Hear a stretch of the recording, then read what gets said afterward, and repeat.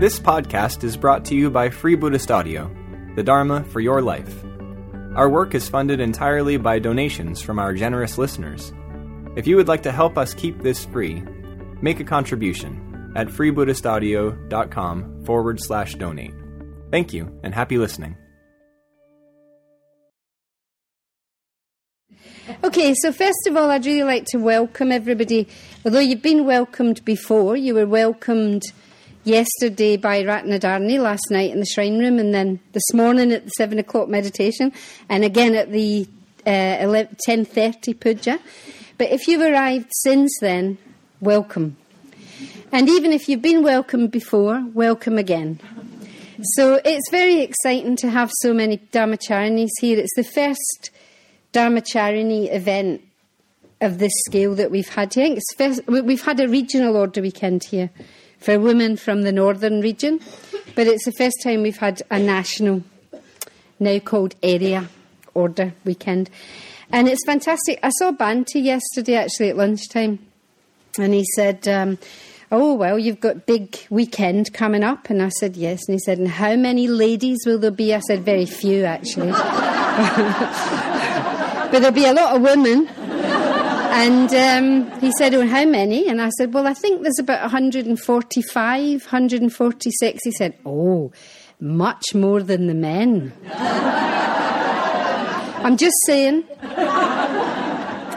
Anyway, he was genuinely very, very pleased to hear that so many women were coming along on this weekend, and he wished us well for the weekend. He was very pleased to hear that we were doing the theme that we were doing of Adhisthana, and he said, I believe the men did that in November. So there you go. You gain some, you lose some. It's true, actually. I think the Men's National Order Weekend had the same theme, which is good, actually, because it's the first year of us functioning here, and it seems a good theme, really. So it seemed like a good theme to have. So you might have seen, you probably haven't, actually, but some of you might have seen that this talk is called Business as Usual, Adhisthana and the Bodhichitta. So there were a couple of reasons why it was called that. One was that people kept saying to me, oh, I suppose you'll be talking about the Bodhichitta. I thought, business as usual. But also because, in a way, it is business as usual. This is a new project. It's a new place.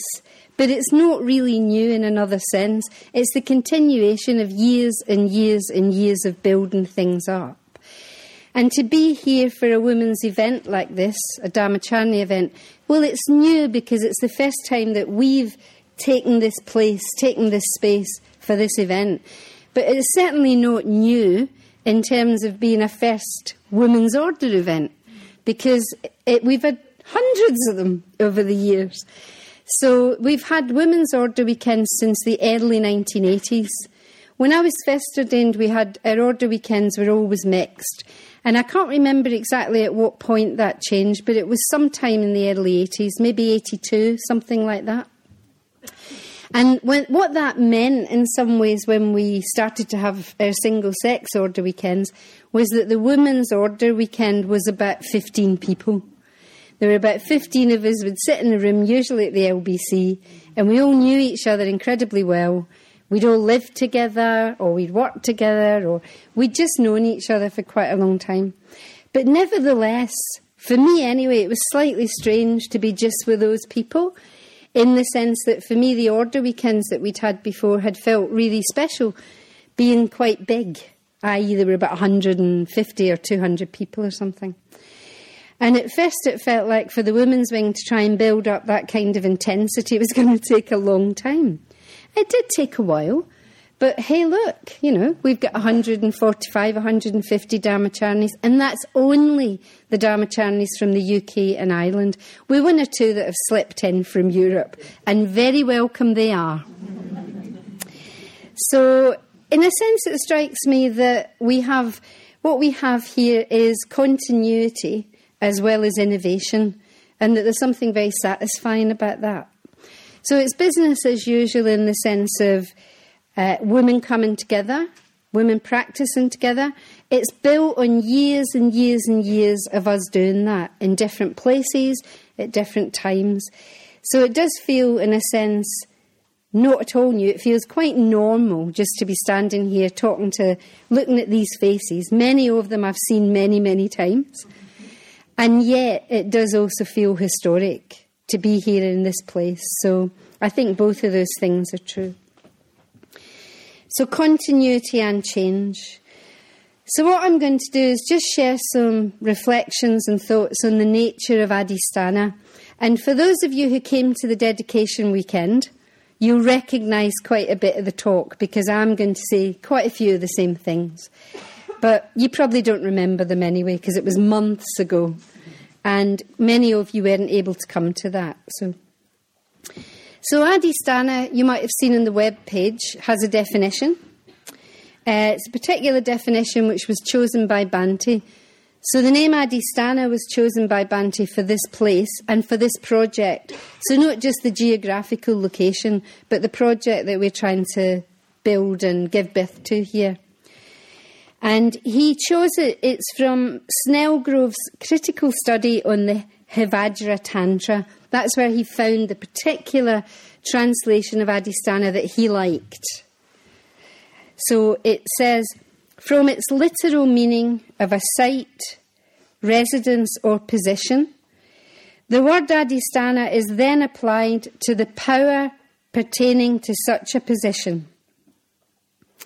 It can therefore mean the power which belongs to divine form, and in this sense comes near to the conception of grace. It can also refer to the power experienced in meditation or through recitation of mantra. In that it may be transmitted by a spiritual teacher to his disciples or her disciples, it may also be translated as blessing. So I think blessing is the term that most of us have taken from that as the meaning, the kind of core meaning of Adhisthana. People talk about it as a place of blessings. And I think it's a really apt, appropriate name.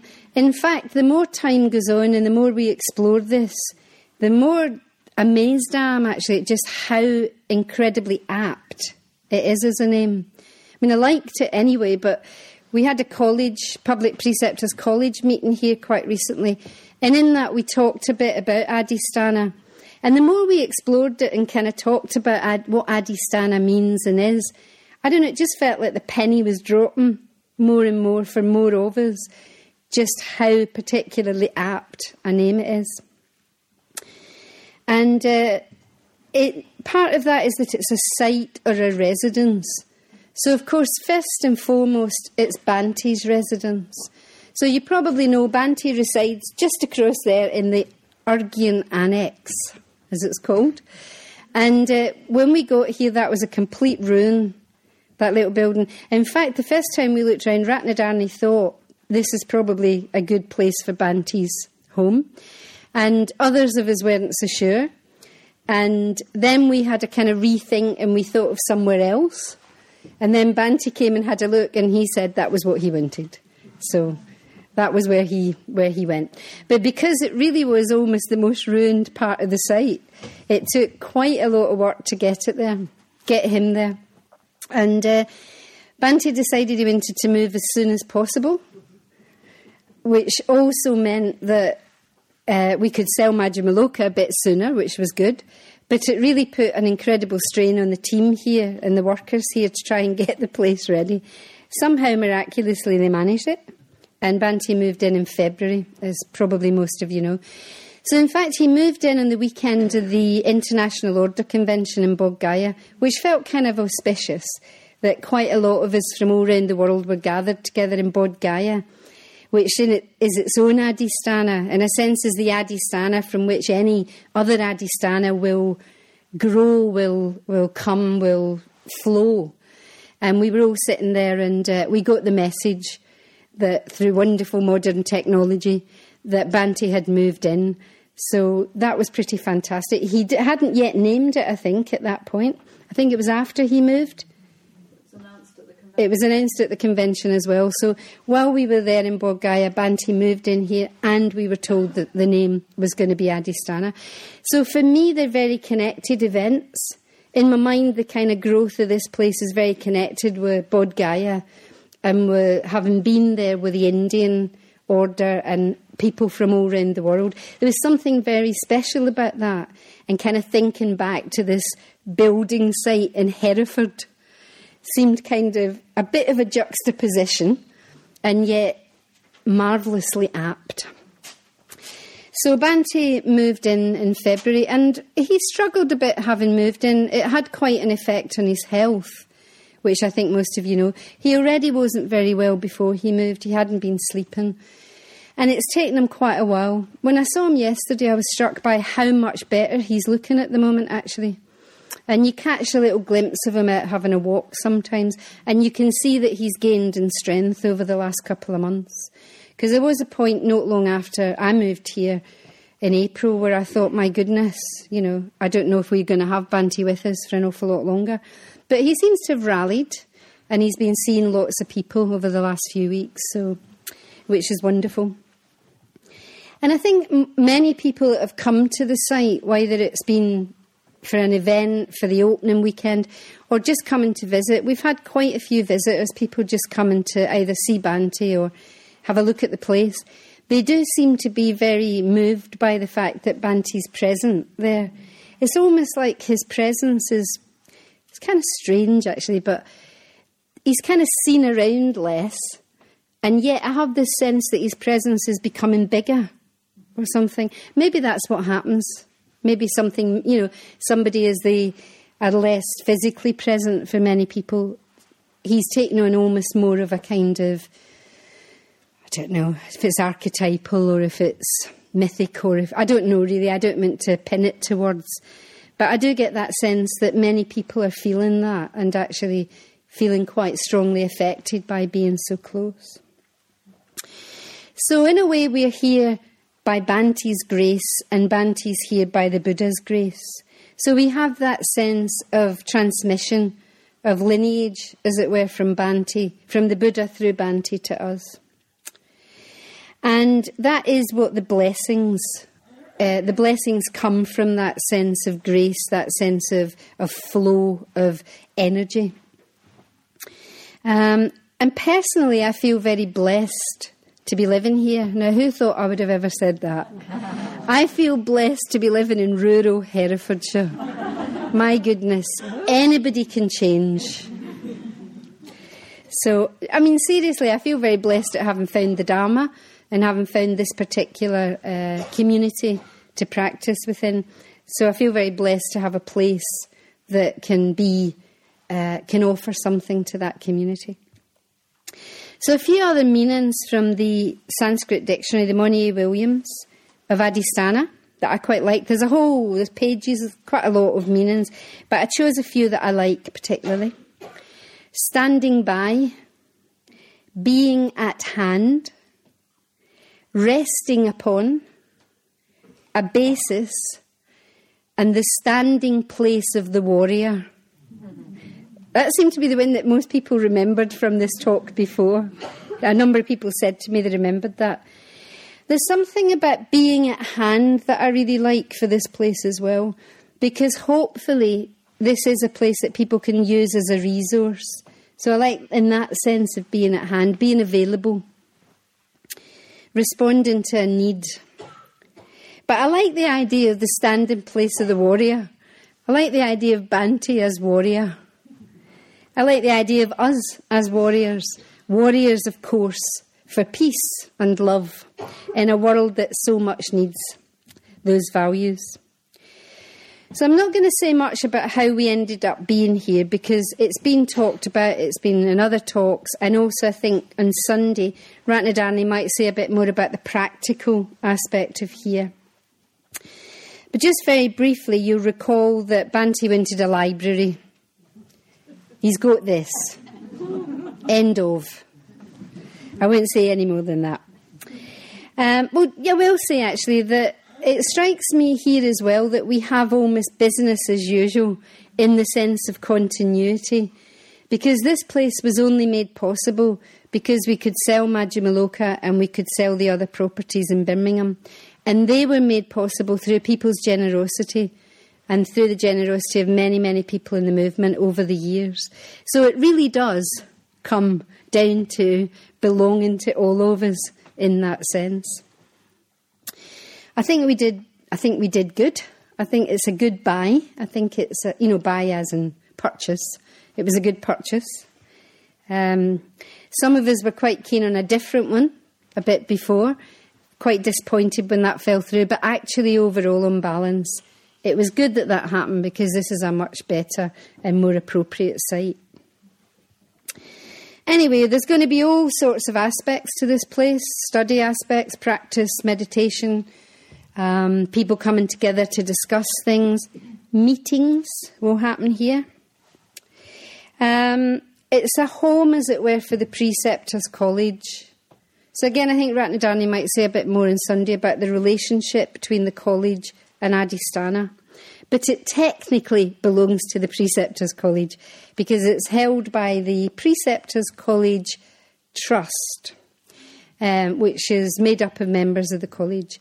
So it's held in trust by a few trustees on behalf of the Preceptors College, but that's held on behalf of the order. Yeah. So technically it is the home of the Preceptors College. A few of us are living here, hopefully more will over time. And it's a home for the International Council meeting, another big part of the structures that we're putting in place at the moment in this particular time of transition in the order. I've said this before in talks, many of you will have heard it, but somebody once said to me in an inter-Buddhist set up, they said, oh yeah, the Tibetan groups are famous for ritual, and the Zen groups are famous for meditation, and the FWBO is famous for meetings. So it seemed only right to have a home for meetings. Actually, I think it's good that we do meetings, because meetings, they're not just meetings, well, some of them might be, but hopefully they're not just meetings for the sake of meetings, and hopefully they're not just a case of perpetuating more words and talking, which I know sometimes people think they are, and some people really don't, want to participate in them, which is fine. But if we didn't have some people willing to participate in them, it would be a bit harder to keep things kind of running smoothly. And one of the things for me that I find very inspiring about us as a community is a real desire to reach consensus.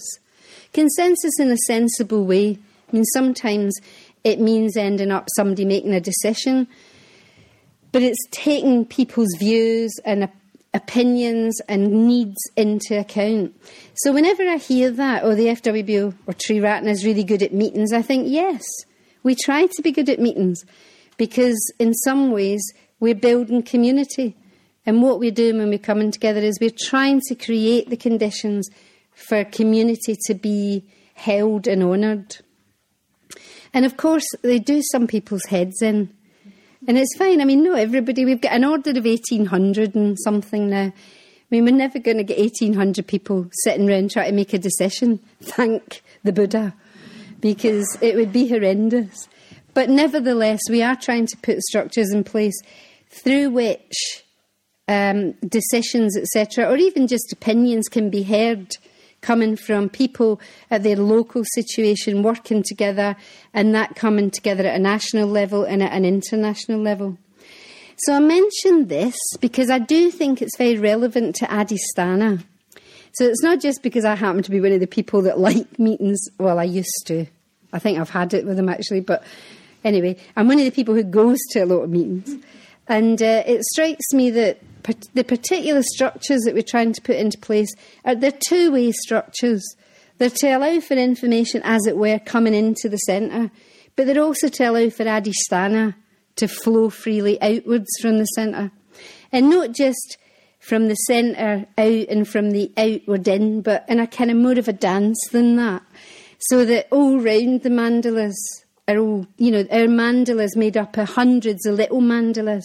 And each of those little mandalas in relation to each other can be homes for Adhisthana and then be in relationship with each other so that Adhisthana can flow freely throughout the whole kind of structure. So anyway. So yeah, this is going to be a home for meetings in a way. which I wanted to say all that because I think sometimes when you say, oh, what do you do at Adhisthana? And you say it's a home for meetings, it's like, you know, or like, that sounds very interesting. But actually, for me, that's a deeply inspiring thing, to have somewhere where we can come together. And when we are here together, we can start to really build up a sense of this being our home, and practicing together here and working together here. And also, some of us who are currently holding international positions in the movement and the order are also resident here. So in that sense, it's also a home. It's my home. Thank you. So one way of thinking... Oh, yeah, now another important part of having us here is to be a home for pilgrims, a place for pilgrims. I always want to burst into song whenever I say that, and I can see Kula Prabha's laughing because she knows exactly which song I'm thinking of bursting into. But I won't. But the idea of having a place for pilgrims really inspires me. It didn't inspire me at first. I kind of thought, wasn't sure about that. But actually having Bhante here, and already having had some people come to visit Bhante, and just seeing how a 15-minute visit to Bhante, the effect it can have, particularly for people coming from overseas. So in the last week, Bhante's seen somebody from Australia who was visiting, and somebody from Mexico who was visiting. And for both of them, it was extraordinary for them to just have that opportunity. You know, and the Mexican woman, she asked for ordination about 3 months ago. She's in her 30s, young woman. She came over especially. She fitted other things around it with a hope that she might see Bhante. And if she couldn't, at least to see where he lives. I find it quite moving, actually. You know, and she sort of came and stayed for a couple of days. She, young woman from Mexico. But she just went back. You know, she was radiant, actually. So I'm happy that we can be that for people, and that they do have somewhere. And even when Bhante's not with us any longer, he'll be buried here. And I think people will come and want to do pilgrimage to that. He wants us to create a situation where people can come and sit and reflect upon impermanence. So I think, you know, that will be quite an important part in the future. Anyway, so that was by way of introduction. I wanted to just mention a way of thinking about Adhisthana that I find very inspiring, and it's been talked about quite a lot, actually, since the opening weekend. I talked about it on the opening weekend, and Subhuti talked quite a lot about it in the retreat situation that there was in August for chairs and mitra conveners and presidents, and I can't even remember, basically. Lots of people, 120-something of them. And that's a way of thinking about this as a home for the continuation of the 4 lineages that Bhante has given us or left with us. Well, he hasn't left them yet. He's handed them on. He's still holding them himself. And the first time I heard him talk about this, it might not have been the first time, but the first time I heard him talk about this was in a college meeting in 2008. And it was just before the publication of the What is the Western Buddhist Order paper. I think that's right. And we had a little kind of special meeting at the college. Bhante asked as many of the public preceptors it could to come together because he wanted to talk to us about the paper before it was sent out. Actually, it must have been in early 2009. So we all kind of got together and we had a question and answer with Bhante a couple of times. And I think it was in that question and answer that he got a question about lineage. And he said to us that he felt he had given us 4 lineages. So they were the lineages of teaching, of practices, of inspiration, and initially I think he said responsibility, and then he called it institutions, or it might have been the other way around. It was the other way around. He first of all talked about the lineage of institutions. So that's what I'm going to talk about for the rest of the talk, really, are those 4 lineages, and how can we as an order kind of hold those lineages, keep them alive, and kind of take them into the future.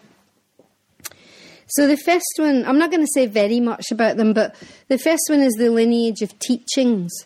So, of course, they're the teachings of the Buddha, but they're the particular teachings of the Buddha that Bhante has chosen to highlight, to emphasise, to give centrality to.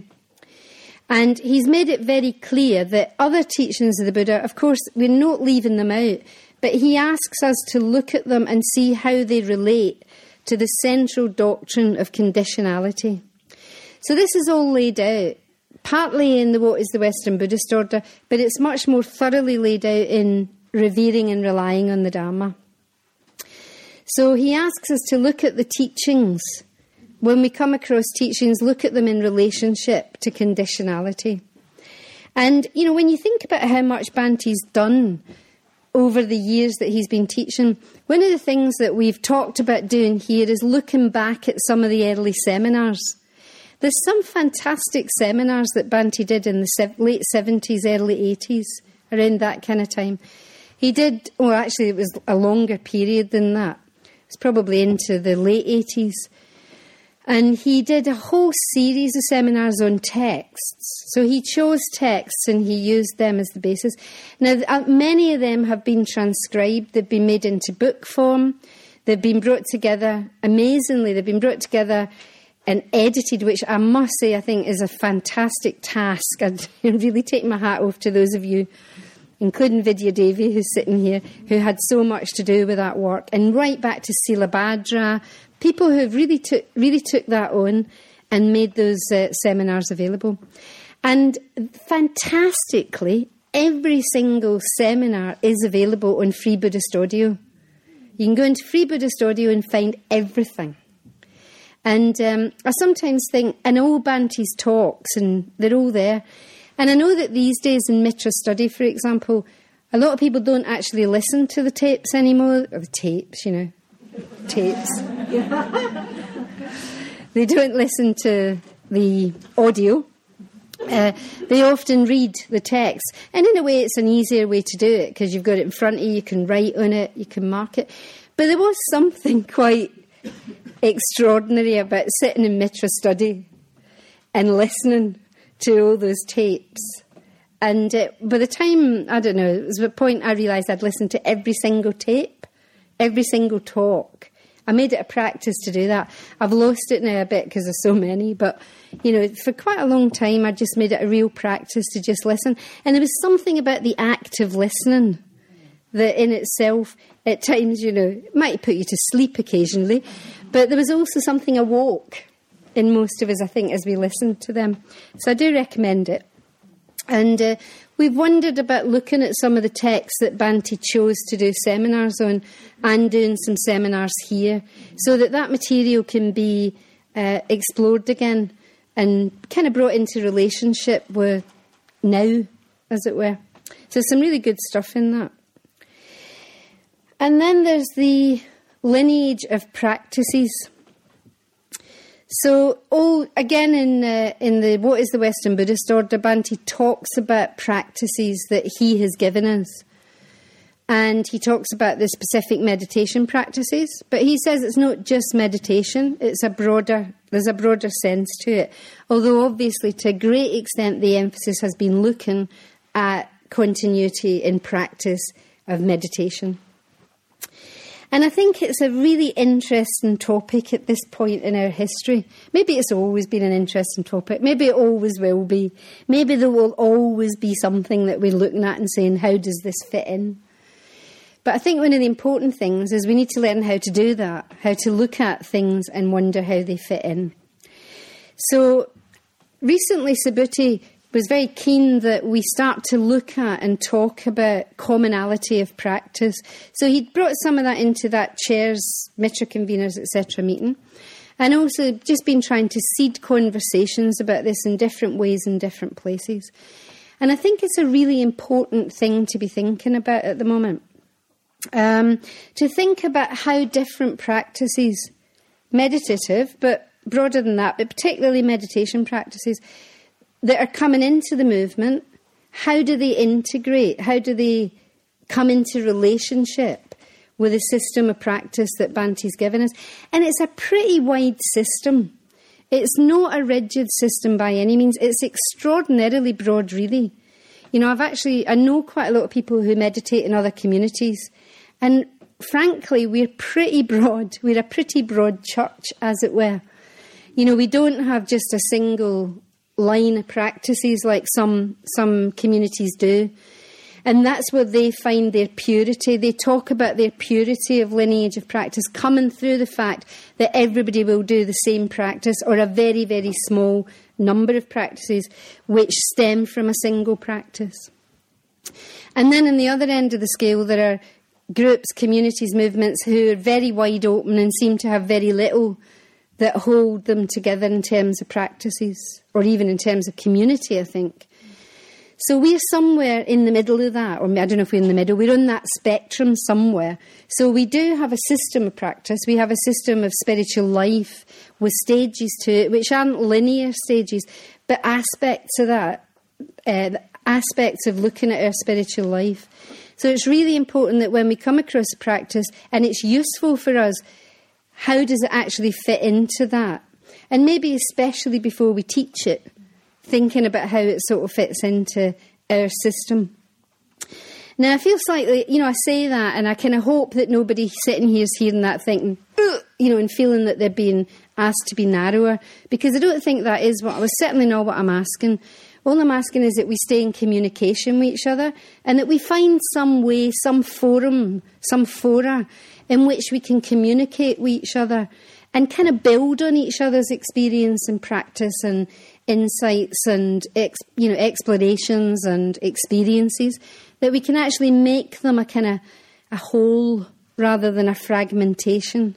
So we've been looking at ways of trying to come together and set up, I think there's an idea to set up a small panel in the new year to look at practices which will have different people in it. And it's only a start, it's an experimentation of something. And starting to kind of just get a bit of a sense of how can we be in communication. And it seems very much in line with this idea that Bhante talked about of the pillar of innovation or experimentation. So I'm going to just segue from the 4 lineages to the 5 pillars for a moment. So we're having 5 pillars as part of the second lineage, just to keep you oriented. Some of you remember Bhante gave a talk on an FWBO day, as far as I remember, probably in the early 90s, called the 5 pillars of the FWBO. So I imagine quite a lot of you in this room were at that talk. And he talked about 5 pillars. I'm just going to briefly remind you what those pillars are so that you see where experimentation comes in. So the first pillar Bhante talked about was the pillar of ideas. And he talks about ideas in the Platonic sense. He talks about ideas in the sense of values that move us. He talks about justice, for example, as an idea. So it's not an idea in the abstract, purely philosophical sense, but it's a philosophical idea that actually that moves people, that moves us, and can actually change life, as it were. It can change views, it can change people. And he talks about, he gives lists of ideas like evolution, science even, and how at one time they're controversial and then they become interesting, but not so controversial, and then they become almost the establishment, which is quite an interesting sort of thing, isn't it, how that happens, and how something that seems very new and exciting, you look back to it a few years later and you think, yeah, and? Because it seems so normed, it's become the norm in a certain way. And he talks about relativity as an idea that changed people's view of the world. And then in the same way, there are ideas within Buddhism. And again, he talks about the idea of conditionality. So ideas in that sense. So the kind of views, the underlying principles, the metaphysics, what's underneath what we do. And he also talks about ideas common to us as a tradition, as an order, as a community. For example, spiritual friendship. So it's quite interesting because in this, spiritual friendship's an idea. Yeah, but then we go into the second pillar, which is the pillar of practice, and in there we find spiritual friendship. So obviously things don't stay in the realm of ideas, but they're put into action. They affect how we are in the world. So the pillar of practices, all our meditation practices, our devotional practices, ethics, dana, friendship. So again, they're practices that unite us as a community, that hold us together as a community, that we ascribe to, as it were, as a community. And then he talks about the pillar of institutions. So I'm just going to say briefly about that, because I think, again, it's relevant to us here at Adhisthana and, in fact, to the lineages. So he says institutions are principally of two kinds: those whose specific purpose is mundane and those whose specific purpose is spiritual. Some fulfil both purposes to some degree. So that made me think, actually, about institutions. And I think it's quite interesting, because I think it's so easy for something to be mistaken for the other. You know, I think it's easy to look at what we might think of as a spiritual community, but unless it's alive, it can actually just be a very mundane institution. See what I mean? You know, if we think of something, we look at something and think that's a spiritual institution, but actually if the people in it aren't really wholeheartedly involved or engaged, well, then it isn't. It's going to be a mundane institution, isn't it? And then there are things that might be looked at as mundane institutions, like the International Council of the Triratna.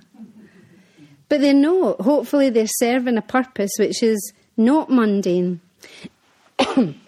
Excuse me. So I think it's pretty crucial that we're all of us involved in institutions in some way or another. The very fact that we're here, we're engaged in an institution known as National Order Weekends or Area Order Weekends. So we're here, we're participating in something institutional. We need to really make sure that it stays alive, that it has at its heart the flame of passion for the Dharma and of engagement with a spiritual life. Otherwise, it's just like, oh, I'll just turn up and I'll see some of my pals and the food's not bad and, you know. I mean, I'm caricaturing slightly. But I think in any of our institutions, we probably have to stay alive to that. And on the other hand, not dismiss some of our institutions as purely mundane if they're actually attempting to create channels for the flame to stay alive. Okay. And in that talk, Bhante talks about our three main spiritual institutions: the public centre, the residential spiritual community, and the team-based right livelihood business, aka co-ops, so that you can call them the 3 Cs. So it's just interesting that in the early 90s, Bhante was talking about those as our, spiritual institutions. And these days, I think it's quite hard to say that in the sense of expecting that everybody's going to be involved in them, because many people aren't. Many people don't live in residential communities, don't work in right livelihoods. Many do, some don't. And many don't have that much in the order, don't have that much involvement in a local centre for whatever reason, geographical, circumstantial, or just that's not the phase that they're currently in. So I guess, what does that mean? What did those institutions mean? What is it that they were there for? What was their purpose? So how do we hold what the purpose was if we're not actually participating in the form, as it were? And, people talk about the future of the order and movement after Bhante's death quite a lot. It's a common topic, actually, at the moment. I'm often in conversations. When I travel around, people say to me, do you know what's going to happen after Bhante's death? And I have to say, well, no, I don't exactly. I mean, I kind of have hopes and concerns, but, we're trying our best to put things into place. But, well, in a way, it's in everybody's hands, really, isn't it? And people sometimes say, oh, I'm really worried because for this reason or for that reason, or, people are doing different things or they're living differently and stuff. And I think for me, if there's anything that causes me concern and makes me wonder whether we have a future beyond a couple of generations or something, it's to do with community. But it's not necessarily to do with residential community, although, I personally find residential community a really good way of having that experience. But I think it's something about community that concerns me, because how do we keep our sense of community over such diversity of culture, of class, of age, generation, country, etc., etc. How do we hold that? When I said at the beginning, when I first order weekends I was at, I actually knew everybody well. When I used to get Shabda, I knew everybody who I was reading about in Shabda. I mean, even I can't say that anymore. I still know a lot of people in the order, but I can't think there's anybody in the order who would now be able to say they know everybody in the order. What I think we probably do still have is something like just 1 degree of separation, maybe 2 degrees of separation. We're probably all still linked in enough to somebody who's linked into somebody. So I think we still hold together as a community. But I kind of wonder further down the road, how is that going to happen? And I'd really like us to be thinking about that. How do we hold a community together in those kind of circumstances? And my train of thought's just gone there. I remember what I was going to say. Somebody pointed out at a meeting I was in recently, I think it was actually the president's meeting. It might have been a college meeting. I think it was Nagabodhi actually said, he wondered if we all realised just how much our work together functions so well because of how long we've all known each other. And actually, in a way, I hadn't really thought of it. But in the college, for example, there are people in the college that I've known for 35 years. And they've known each other, some of them, for 40 years and more. It's a seriously long time. And a lot of us, if I look around the room at the college, we've lived together, we've worked together, we've played together, we've slept together, we've had insomnia together, we've fought with each other, we've fallen out, come back into a relationship with each other. So actually, the bonds are they're strong. They're strong.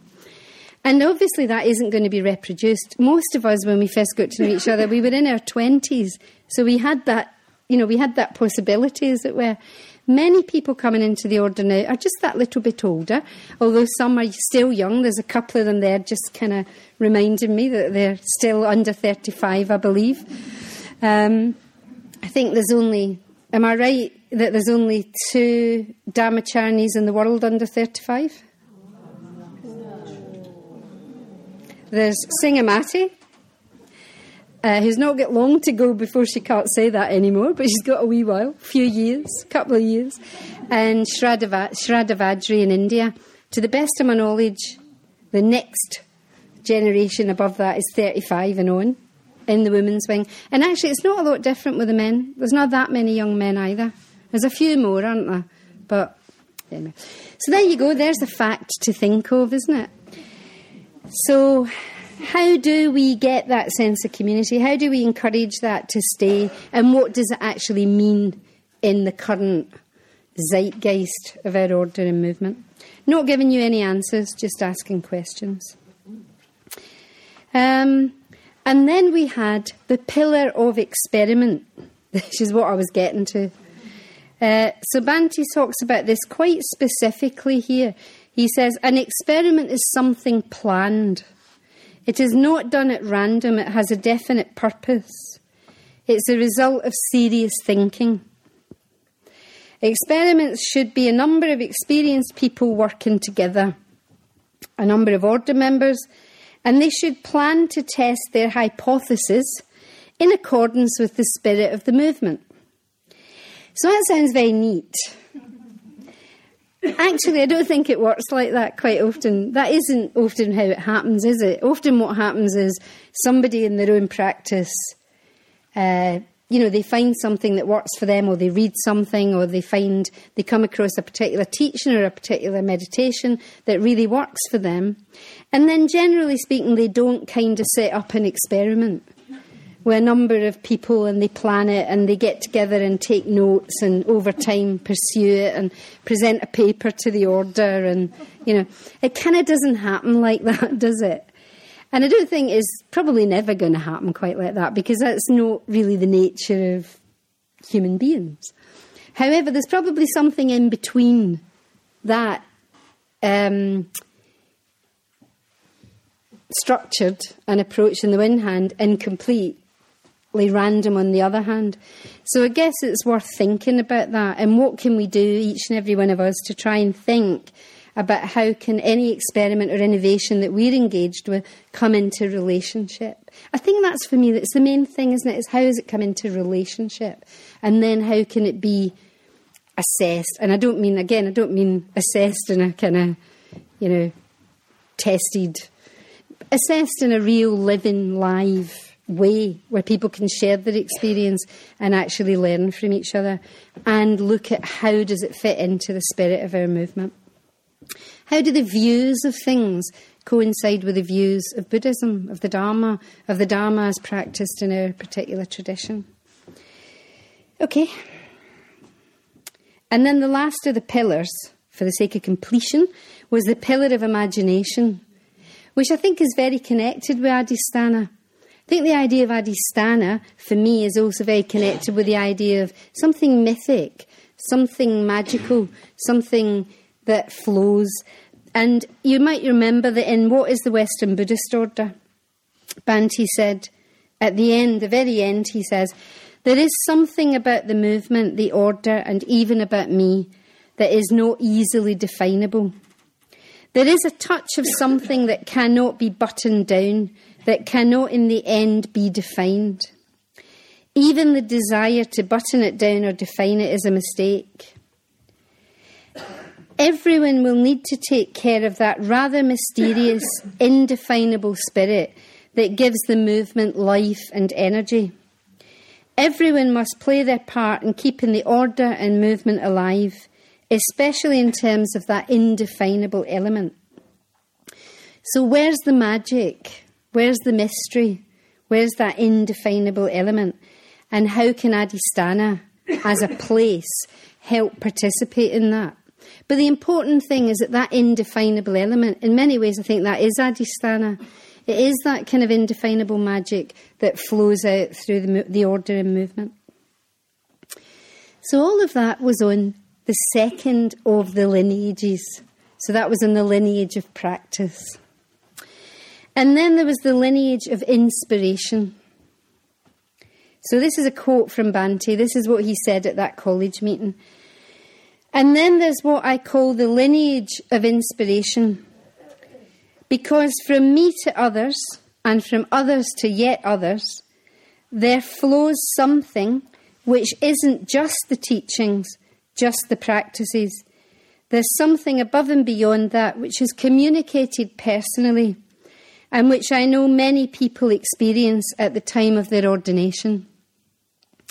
So the inspiration needs to be there. That's the flame, that's the fire that keeps things alive. There was a great quote somebody said in the college meeting, which was from Mahler, Gustav Mahler. It was, can either of you remember it? It's like tradition. It's not a matter of worshipping the ashes, it's a matter of keeping the flame alive, of keeping the fire alive. So I thought that was really, really spot on, actually, for what we're trying to do. You know, when we talk about trying to look at innovation and try to bring it into relationship with the system and, you know, the continuity and Bhante's teachings, you know, we're not actually trying to conserve the ashes of something dead. We're trying to be part of something that keeps the flame alive. Okay, and then the last of those lineages was the organisational lineage, or the lineage of responsibility. I think organisational kind of works for me, actually, because what Bhante said in that was there's the framework, the organisational lineage, the structures that need to be carried on, and in some cases perhaps modified if they no longer fulfil their original purpose. So I think that's important to hold that. The structures, so we have structures, they need to be carried on, but they also need to be looked at. Are they working? Are they functioning? But that needs to be done, not in a sense of, like, oh, I'm a bit fed up with that one. Don't think I'll do that anymore. But in a sense of really kind of like putting it in relationship with the spirit that we're trying, the flame that we're trying to keep alive. So my hope is that Adhisthana, the place, can play an important role in that, in the continuation of those lineages. But also thinking about Adhisthana and reflecting on the concept of Adhisthana and maybe even the experience of Adhisthana, what my hope really is much bigger than that. My hope is that Adhisthana can stay alive everywhere in our order and movement, that all of us as order members, the whole order and movement, can be fed by that sense of blessing, nourished by that sense of blessing, but also in our own way be part of the stream of blessings. Because it's a stream, it has to keep moving. It's like any stream. It will go stagnant unless it keeps flowing. So we're in a very important time in our order and movement. We've been saying that for quite a while now, but it's still true. We're in the transition period from a founding teacher to whatever happens beyond the lifetime of that founding teacher. Now, hopefully that transition is going to be long, and it's going to be quite a while before we move into the next phase of it, as it were, the phase when we no longer actually have Bhante physically with us. But we're definitely in that transition, and those papers from 2009 onwards have been a very important part of that transition. They've given us a sense of clarity and a sense of, like, Bhante's really wanted to clarify before he goes, he's really wanted to make sure that we're clear about what his teachings are, we're clear about what he's given us as an order. And I think he also wants to know that we're willing to pick it up, as it were, and carry it on. I was going to say run with it, but it doesn't feel like quite the right image. But, that we're really willing to kind of, to hold those lineages and to carry them on. So we're growing and we're diversifying. I say there's over 1,800 order members now. They're in many, many countries, different cultures. And we need to be sure that that centrifugal force that is the order and the movement moving outwards also has something centripetal to hold it together. And I guess what that is our common understanding of the centrality of going for refuge to the three jewels as understood within Triratna. It's kind of obvious, isn't it? So a common understanding of our going for the centrality of our going for refuge to the three jewels as understood and lived within our Triratna order and community. So we've had those papers. At that meeting that I mentioned where Bhante talked about the lineages, I think it was at the same meeting, we talked about things that were going to be in this paper, what is the Western Buddhist order, and some of us had expressed some concerns and things we weren't sure about, and what we liked, and asked questions, etc. At the very end of that meeting, and I've said this before in talks, but forgive me please for repetition, but at the very end of it, Dhammarati said to Bhante, at the end of the question and answers, he said, "Is there anything else, Bhante, you'd just like to say to us?" And he kind of thought about it, sitting in his big wing armchair. And he sort of leaned forward and he said, "Yes, I think you can take this as the refounding of the order." I could just finish there. But I won't. It was a very strong moment, actually. It was a really strong moment. For me, it was strong in a number of ways. Viscerally, it was very strong. And there was an element to it which was to do with the juxtaposition of this rather frail, elderly, slightly, bedraggled in the sense that he needed a haircut, man, Englishman, just sitting in his big wing armchair.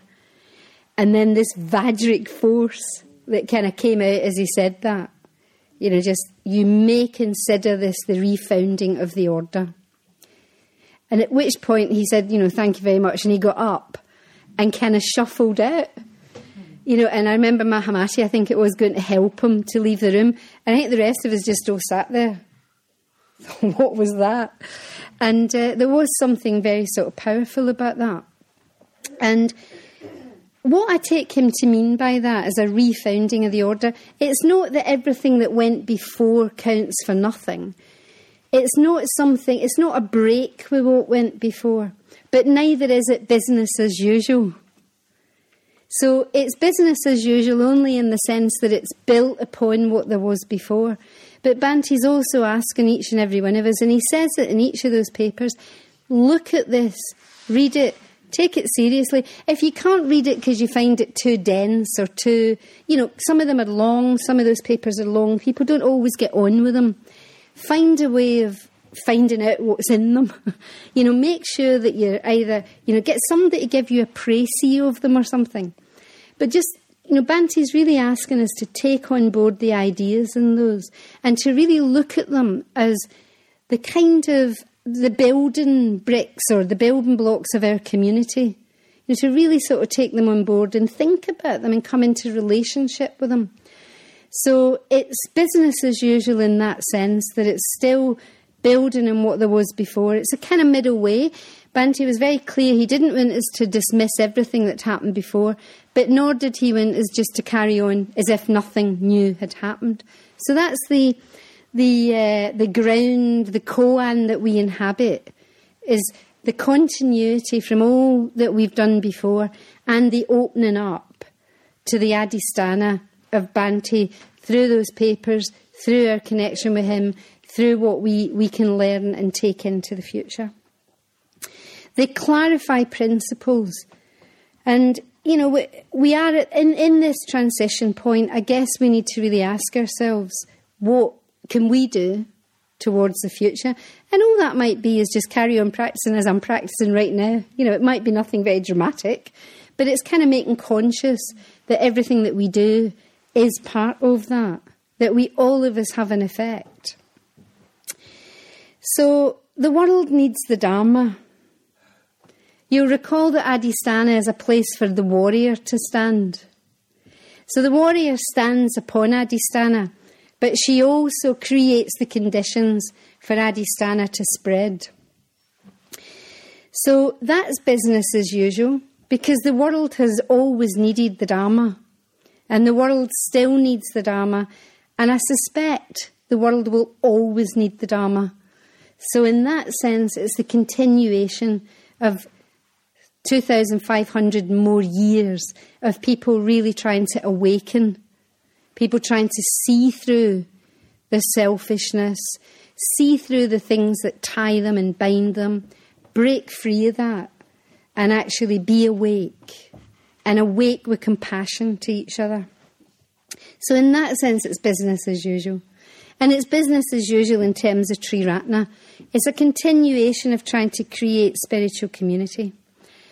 So may Adhisthana be a powerful force for grace and blessings, shared by our whole order and community, not only here in Herefordshire, of course, but throughout the globe, throughout the world. May any blessings that emanate be blessings imbued with Bodhichitta. So the talk was called Business as Usual, Adhisthana and the Bodhichitta. So the Bodhichitta is where it begins. The Bodhichitta is what makes it alive, and the Bodhichitta is what's needed for the continuation of what we have. Many, many, many times, many of us quote this little quote from the talk that Bhante gave in from the My Relation with the Order, where he talks about setting the order in motion. So, business as usual, I'm going to read it. He says, "Not long ago, I spoke of my having taken upon myself the onerous responsibility of founding the Western Buddhist order. I indeed took that responsibility upon myself, and it was indeed an onerous one. Nonetheless, there are times when, far from feeling that it was I who took on the responsibility, I feel that it was the responsibility that took on me. There are times when I am dimly aware of a vast, overshadowing consciousness that has, through me, founded the order and set in motion our whole movement." That's Adhisthana.